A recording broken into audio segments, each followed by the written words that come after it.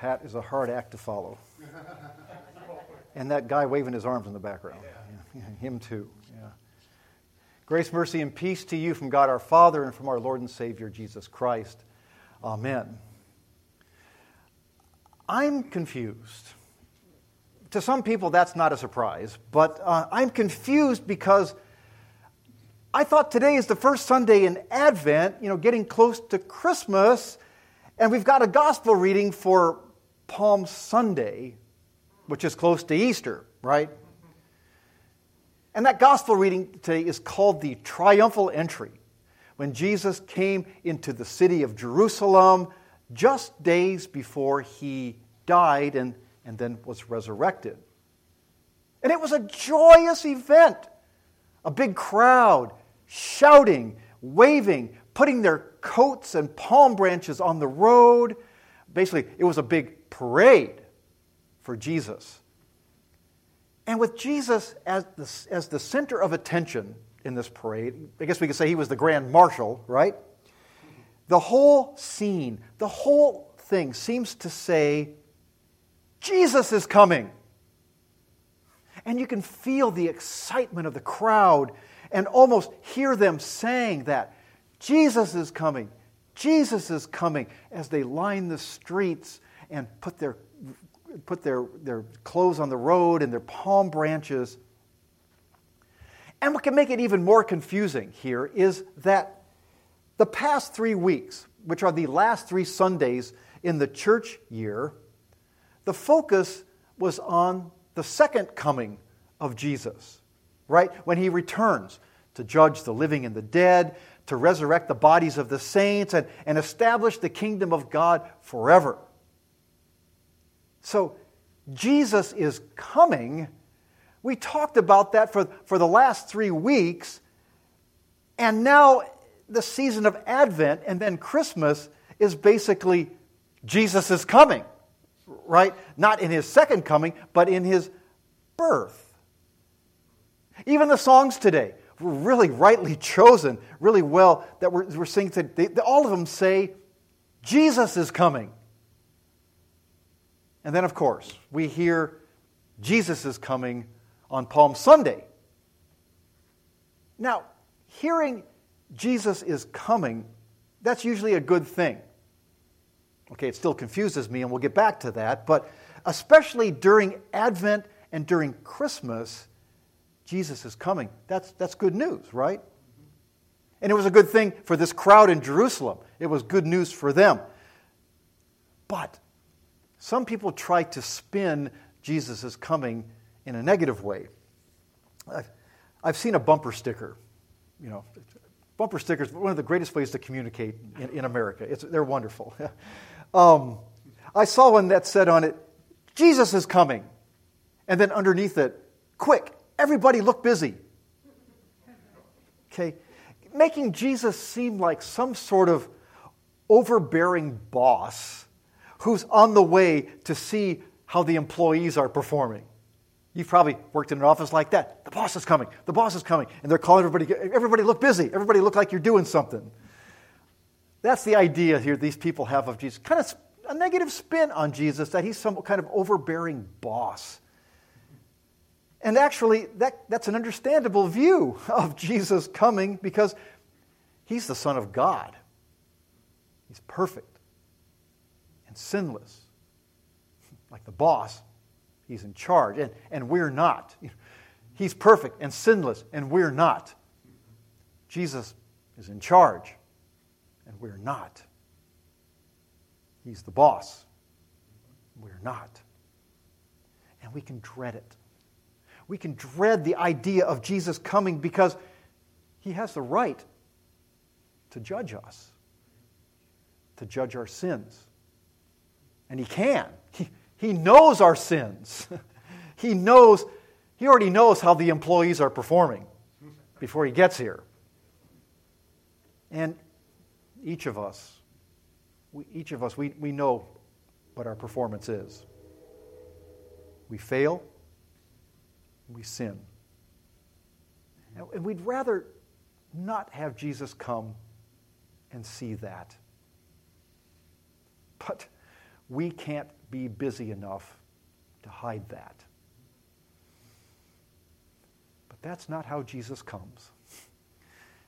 Doesn't come as a mean boss or even as a judge, but he comes humble. Riding on a humble animal. That's his coming on Palm Sunday in this triumphal entry. And during the season of Advent and Christmas, he comes in a humble birth, in our humble flesh and blood. And eventually, again, after Palm Sunday, on Friday, Jesus would come in a humble death on a cross and then a humble burial. But then there's Easter, right? And Jesus comes again out of that humble tomb, alive and resurrected. And we don't have to dread or fear that coming. Like the crowd in Jerusalem, we can celebrate it like a joyous parade. We can join with them saying, Hosanna, blessed is he who comes in the name of the Lord. We can be happy to see Jesus coming. And we can welcome Jesus in faith, believing all that he has come to do for us by his humble birth and his humble life and his humble death. Coming to forgive us and coming to give eternal life. The employees, we can be glad to see our boss. But Jesus coming at Easter, that's not the end of it. Not the end of his coming. And here's where I think the solution is for being confused. Okay? Again, I'm confused. I'm confused because of all the times we've been hearing that Jesus is coming. Again, the last 3 weeks, now Advent and Christmas and this Palm Sunday reading, all these times, pre-Advent, Advent, Christmas, Palm Sunday, Easter, all these times we're hearing that Jesus is coming. My confusion, the solution is, well, Jesus just keeps coming. And that's really good news. It's good because whatever is going on in your life, or whatever difficult or terrible things are happening to you, Jesus keeps coming. He doesn't abandon or leave you. Jesus keeps coming. When you're stressed, Jesus keeps coming. When you're worried or anxious, Jesus keeps coming. When finances are short or when you're sick or in pain, Jesus keeps coming. When you're weary of the heavy burden of life, Jesus keeps coming. When you don't know what to do and you seem out of options, Jesus keeps coming.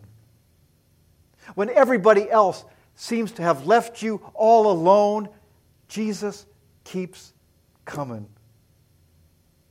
I think you get the picture here. That whatever's going on, even if your life is falling apart, you don't know what to do, you don't know where to go. When any problem comes, Jesus keeps coming too. He keeps coming to comfort and to give you peace. And that's really the good news of Jesus coming. I know it can be scary, though. The idea of Jesus coming can be scary because, again, we're sinful and unworthy of his presence. Again, cue the idea of Jesus as an overbearing boss again here, but even though we're sinful and unworthy of his presence, which is true, even though that's true, Jesus keeps coming anyway. He keeps coming to you. He keeps coming. Each time you confess whatever sin you've done, said, or even thought, and he forgives it. And Jesus keeps coming. Every time you receive the Lord's Supper, when you receive Christ's body and blood, when He comes to you in a very real way in His flesh and blood, in the bread and wine of Holy Communion, that body and blood given for the forgiveness of your sins.